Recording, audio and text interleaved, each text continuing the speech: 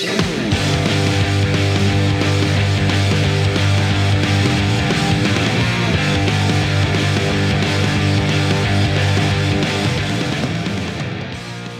what's happening, everybody? My name is Anthony Correnti, and thank you, as always, for checking out another episode of the Dynasty Drive. I appreciate all of the support, as always. We are just under a week away from the 2022 NFL Draft, so we're going to wrap things up today talking top quarterbacks, top tight ends, kind of put a bow on a little bit of this short series of who some of my top prospects are at their respective positions as we head into the draft. Before we get into that, just a reminder, if you're new here or if this is the first time you're listening to the podcast, we appreciate you checking it out. You can follow me on Twitter at Dynasty Drive. You can follow the show on Instagram at The Dynasty Drive. You can like the show on Facebook. And please, if you would consider subscribing or following the podcast on whatever your preferred podcast platform is, it would be greatly appreciated. We've got new episodes every Friday. Through rookie season, through the off season, through the regular season, we're not slowing down anytime soon. So we'll have plenty of content coming post-draft and through the rest of summer as well. So make sure to follow or subscribe to the podcast. And if you're into it, if you could rate 5 stars and leave a review, that stuff's super appreciated as well. If not, no big deal. So like I said at the beginning, today, putting a little bit of a bow on these pre-draft rankings for fantasy purposes. We've gone through the wide receivers. We've gone through the running backs. Today, we've got quarterbacks and tight ends. Let's start with the quarterback position. And I think it's important for me to kind of preface this with the position is, it's less than ideal this year, I think. I'm less bullish on Malik Willis than some others. Malik Willis is my QB1. But that is more, I think, about the rest of the class than it is about him as a prospect. I don't think Malik is some can't-miss prospect. I understand the upside that he offers from a rushing perspective and how that supplements his floor from a fantasy football value perspective, and that's the reason for me why he is QB1. I think there are concerns, though, with him as a passer, and I think that does matter for a quarterback to take hold of a job and keep it and, continued growth. It's great to be a running quarterback for the upside that it offers us and for the floor that it offers us from a scoring perspective in fantasy. But eventually you have to contribute on a consistent basis as a passer as well. And I think Malik Willis has a lot of growing to do in that regard. Not that he can't. He's got a big arm, but he needs to rein in the accuracy, and there's work to be done. He's raw. And not that he can't develop that or hone it in. I know Josh Allen will be the example that a lot of people point to of reining in the accuracy and kind of continuing that development and growth as a passer. But Malik Willis has his work cut out for him. He's going to be a first-round pick, so he's going to end up being the 101 in plenty of Superflex drafts. For me, I likely won't take him 101 anywhere. But yeah, it's just kind of a different strokes for different folks thing. Not that I'm super, super down on Malik. Like I said, he's still QB1 in this class for me. But there are, I think, more questions than some people would like to point out at this point with his game. QB2, for me, I think, and this is probably where it veers a little bit off from some other people's rankings, QB2 for me is Sam Howell. I think Sam Howell is kind of the perfect example of we're a little bored with the prospect. And like all of these guys on this list, not that he doesn't have flaws in his game, but, 2 years ago it was hot new quarterback in town, Sam Howell, then, big sophomore year, and then a lot of his supporting cast around him leaves. And instead of seeing, big passing numbers this year, and, not to say everybody, he still had Josh Downs, but he supplemented that with rushing yards of his own. And I know a lot of the touchdowns and some of the longer runs were product of some pretty poor tackling. But Sam Howell, having shown us that he can chip in some rushing yards, that he's a tough, competitive quarterback, and I think from an arm talent perspective, can do just as much as really most of these guys on this list. I think Sam Howell, I'm not convinced he's going to go round 1 in the NFL draft. I think there's a chance he could go early day 2, early round 2 specifically. And if that's the case, I think he's still going to get a chance to be a starting quarterback someplace pretty early on. I would love to see if he lands someplace like Pittsburgh with a full complement of weapons already. I've pointed out that's kind of my ideal landing spot for him. So we'll see that if that does kind of come to fruition. QB3 for me is Matt Corral. I've moved him up a little bit over some of the other guys. I think just the way the NFL is going and what his kind of skill set is, it kind of lends itself more to the modern NFL more than some of the other guys further down on the list. One of the players on this list that I'm most curious to see what the NFL thinks. I think there's a chance that one of either him or Howell goes round one. I don't think both of them will go round one. And that will be interesting to me because if Matt Corral goes round one over somebody like Sam Howell, a landing spot will be interesting to see how that kind of affects these rankings post-draft as well. Number 4 is Kenny Pickett. Kenny Pickett is probably the biggest faller on this list for me. After going back and watching Pickett again, I was less impressed than I was the first time around. I think he gets not too much credit. I don't want to say that and like slight the player overall. That's not fair, but there's a lot of times he gets bailed out by some really good receiver play. And he's going to go round one, and he's going to go round one in Superflex drafts likely, and it will mean that I have no shares of him. But I do wonder about, kind of one super outlier year, older prospect. Is it because he's beaten up on younger competition? Those things matter, and you want players to get better as they get older. But I have some concerns with Kenny Pickett. The hand size thing is fun to make fun of a little bit, but it is also betting on something, silly or not, trait-wise, to be a super outlier. So I do think it matters to a degree. Number 5 is Carson Strong, and I feel bad about that because I love Carson Strong from a player perspective. Carson Strong has the best arm in this class, and it's really not close. People kill him for being a statue and, he's got negative rushing yards. And it's like, okay, yeah, I get it. He's not a running quarterback, and we know that sacks count as negative rushing yards in college football. But I think that it's the lack of mobility is kind of confused with not being a running quarterback. He's not mobile per se, but I think he can do enough to maneuver within the pocket.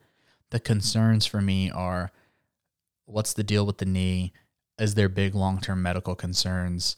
How early will an NFL team invest in him? And do they think he's the future? Because from an arm perspective, none of these guys can rip it like Carson Strong. I'm sorry, they just can't. He's got the best arm in the class. And sure, what he lacks from a rushing perspective that everybody craves at the quarterback position, he makes up for with an incredible arm. Hopefully the knee is okay. I'd love to see him have a long career and kind of outperform what people are expecting of him. But yeah, the knee is a question mark, and the medical has been kind of murky.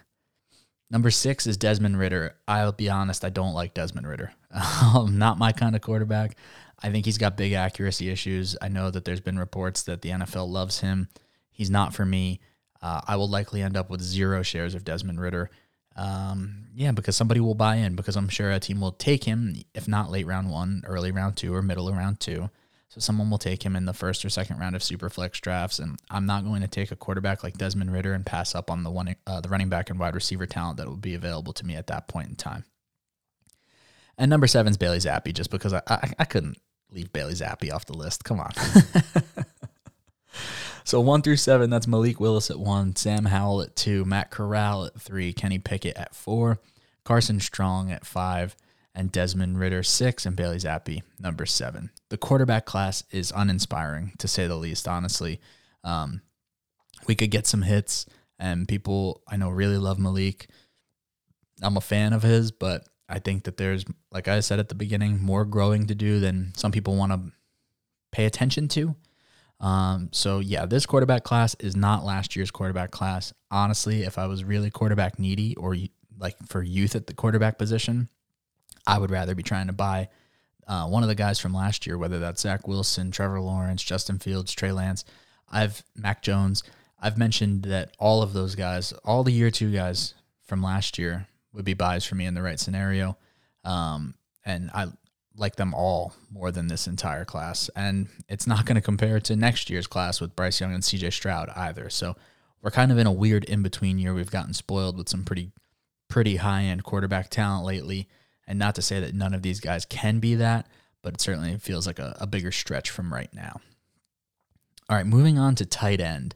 kind of feels like the forgotten fantasy position sometimes. It always gets lumped in with something else, and I feel bad about that. But tight end, the weird thing this year is no Kyle Pitts, right? There's no prospect like that. There's very rarely a prospect like that that people know how high level of a kind of unicorn, I guess is the best way to put it, tight end prospect he was. So what it lacks in the headliner in Kyle Pitts, I think it makes up for in depth, because I do think it's a pretty deep class at tight end. The interesting thing about that, though, is where these guys will get drafted in rookie drafts, because you're not going to have anybody going in the first round like Pitts was a year ago.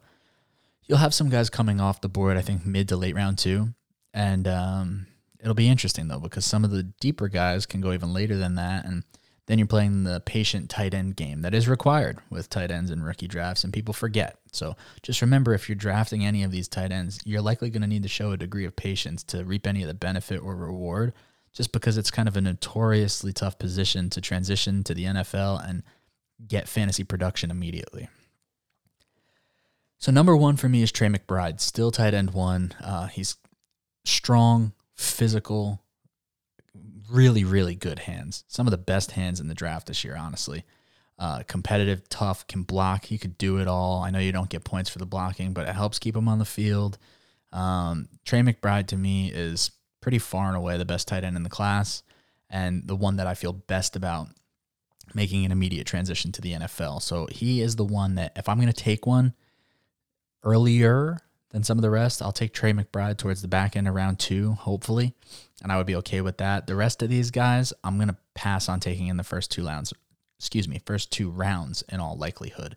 Not to say that they're bad players or anything like that, but just that's the way the value is going to fall. So Trey McBride, tight end 1. Number 2 on the list, Greg Dulcich from UCLA. I really have moved him up a lot. He was not second-ranked tight end for me coming in. That probably at the start of this whole process would have been Jalen Weidermeyer, but it is not anymore.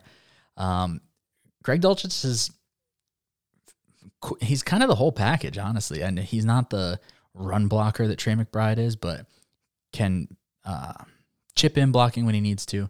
Athletic, pretty fast. He's kind of a little bit of a do-it-all, and he's really moved up for me after watching the tape. Somebody that I really enjoyed watching.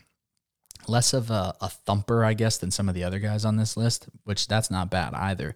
But I think he's got some real upside in the receiving game, which obviously vaults him high up for fantasy football rankings. Number 3 for me is Ohio State's Jeremy Ruckert.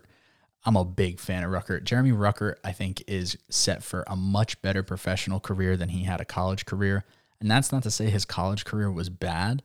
It's just to say that he wasn't featured as a pass catcher at a school that is as prolific as it gets with wide receivers right now, playing on a field with, Chris Olave, Garrett Wilson, Jackson Smith, and Jigba. Tough for Ruckert to kind of carve out targets or anything there. So Ruckert, I think, is somebody that uses his body really well to separate at the catch point.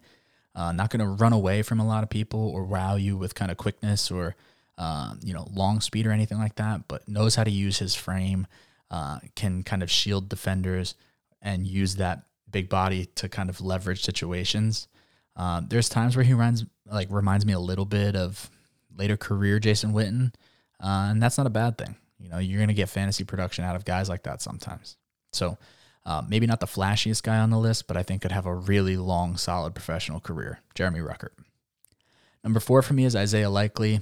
Upside. I think he's got crazy receiving upside, and that's what it all is for me. We're already at the point on this list where it could end up going pretty bad for a number of these guys just because there's not a lot of tight end hits every year. Quick example, just look at how barren the landscape is at tight end in fantasy football and why every year we're always saying it's a positional advantage to have one of the high-level guys like Pitts or Kittle or Travis Kelce or Darren Waller or Mark Andrews, any of these guys, right? Not a lot of them hit. Isaiah Likely, I think, at least has the upside that makes it worth rolling the dice on, that he could contribute as a full-blown move tight end. I think he's somebody that should get featured just as a pass catcher, almost like a big slot. Number 5 is Charlie Kolar. I thought Kolar would have declared last year. He ended up going back to school. A lot of what I said about Jeremy Ruckert, I think holds true with Kolar as well. I think he's got soft hands. I think he's good in the red zone, uses his body, not flashy. And let's lump the next guy in with that too, Cade Otton. I think these guys at 5 and 6 are kind of both in the mold of, I don't want to say forgettable because that's not the right word and that sounds like I'm doing them a disservice, but what I mean is they don't have that, like sizzling upside that you look for sometimes, but they're probably going to be rock solid and the NFL is going to love that. And at the tight end position, rock solid is sometimes all you really need. Number 7 is Jelani Woods. I know everybody loves Jelani Woods' upside right now. Athletic freak, but you're betting on traits. So is it worth a gamble? Yeah, but I think it's really, really tough to bet on that with any sort of confidence or high confidence level. But you could do a lot worse than betting on a supremely talented athlete late in rookie drafts, right? Like that's what we're doing at most positions anyway, late on in rookie drafts is how do I maximize this pick and get the best return out of it? And, swinging on huge athletic upside makes some sense. Number 8 is Grant Calcaterra. Good story. It's good to see Grant Calcaterra playing football again after, a brief medical retirement. So I'm hoping the best for him. Fun player, exciting player. Good to see him back on the field. Medical concerns are what pushes him down, but it will be really interesting to see how early the NFL selects him because could definitely find himself moving way up these rankings. If an NFL team buys in early enough, mid to late day 2, something like that, then Calcaterra could really find himself moving up these rankings ahead of some of the other guys that we've just went over. Number 9 is Jake Ferguson, and maybe my favorite kind of late target at tight end. Somebody that I think you'll have to be patient with, and, it's not going to be a 2022 play. Maybe you have to wait till 2023 or even 2024. Sometimes it takes 2-3 years for these tight ends, but somebody that down the road I think could really emerge as a solid tight end in the NFL. So if you've got the spot on your bench, or at least on a taxi spot this year or something, I think Ferguson is somebody worth hanging on to in the long term to kind of see what those potential rewards could be 2-3 years down the road. And number 10, we mentioned him earlier, the biggest faller, Jalen Weidermeyer. It's been a bad pre-draft process for Weidermeyer, but I can't take him out of the top 10. He has been talked about for what feels like forever. The past couple of years, it felt like coming into this year that he would be, the top name at tight end, and then guys like McBride come out and separate themselves from the pack. Weidermeyer, I think as bad as some of the testing has been, it wouldn't shock me if an NFL team still convinced themselves to take him earlier than they probably should. So for that reason, I'm going to keep him in my top 10, just based on what we've seen, some pretty good tape over the years. Despite a disappointing pre-draft process, we'll keep him in the top 10 and see where an NFL team buys in. Now, if he goes late day 3 or undrafted, it's over. Right? Like I'll probably be all the way out then, but for now I'll keep him in. So that's the top 10 tight ends. Again, 1 through 10, we got Trey McBride, Greg Dulcich, Jeremy Ruckert, Isaiah Likely, Charlie Kolar, Cade Otton, Jelani Woods, Grant Calcaterra, Jake Ferguson, and Jalen Weidermeyer. And again, one more time at quarterback, Malik Willis, Sam Howell, Matt Corral, Kenny Pickett, Carson Strong, Desmond Ridder, and Bailey Zappi. So that pretty much rounds out this pre-draft process. We got the draft next week. So the next episode of this show will be after the first round of the NFL draft. So I don't know what else there could possibly be to do than wait till round 1's over and record that episode immediately afterwards, reacting to the best, the worst, our favorite, our least favorite landing spots, what we think about all the fantasy relevant stuff that happens in round 1. So make sure that you're subscribed, follow the podcast, keep it locked in here on the channel, on the feed, and we're going to get right to it after the NFL draft. I'm going to do a full reaction to round 1 next week. I'll try and do the same with day 2 and day 3. Probably some shorter form stuff just based on what my personal schedule is. But yeah, that's what we're going to plan on doing. I appreciate everybody taking a listen to the show as always, and we'll be back next week talking 2022 NFL Draft. We pretty much made it, so hang in there one more week, and we'll talk to you guys next week. Thanks.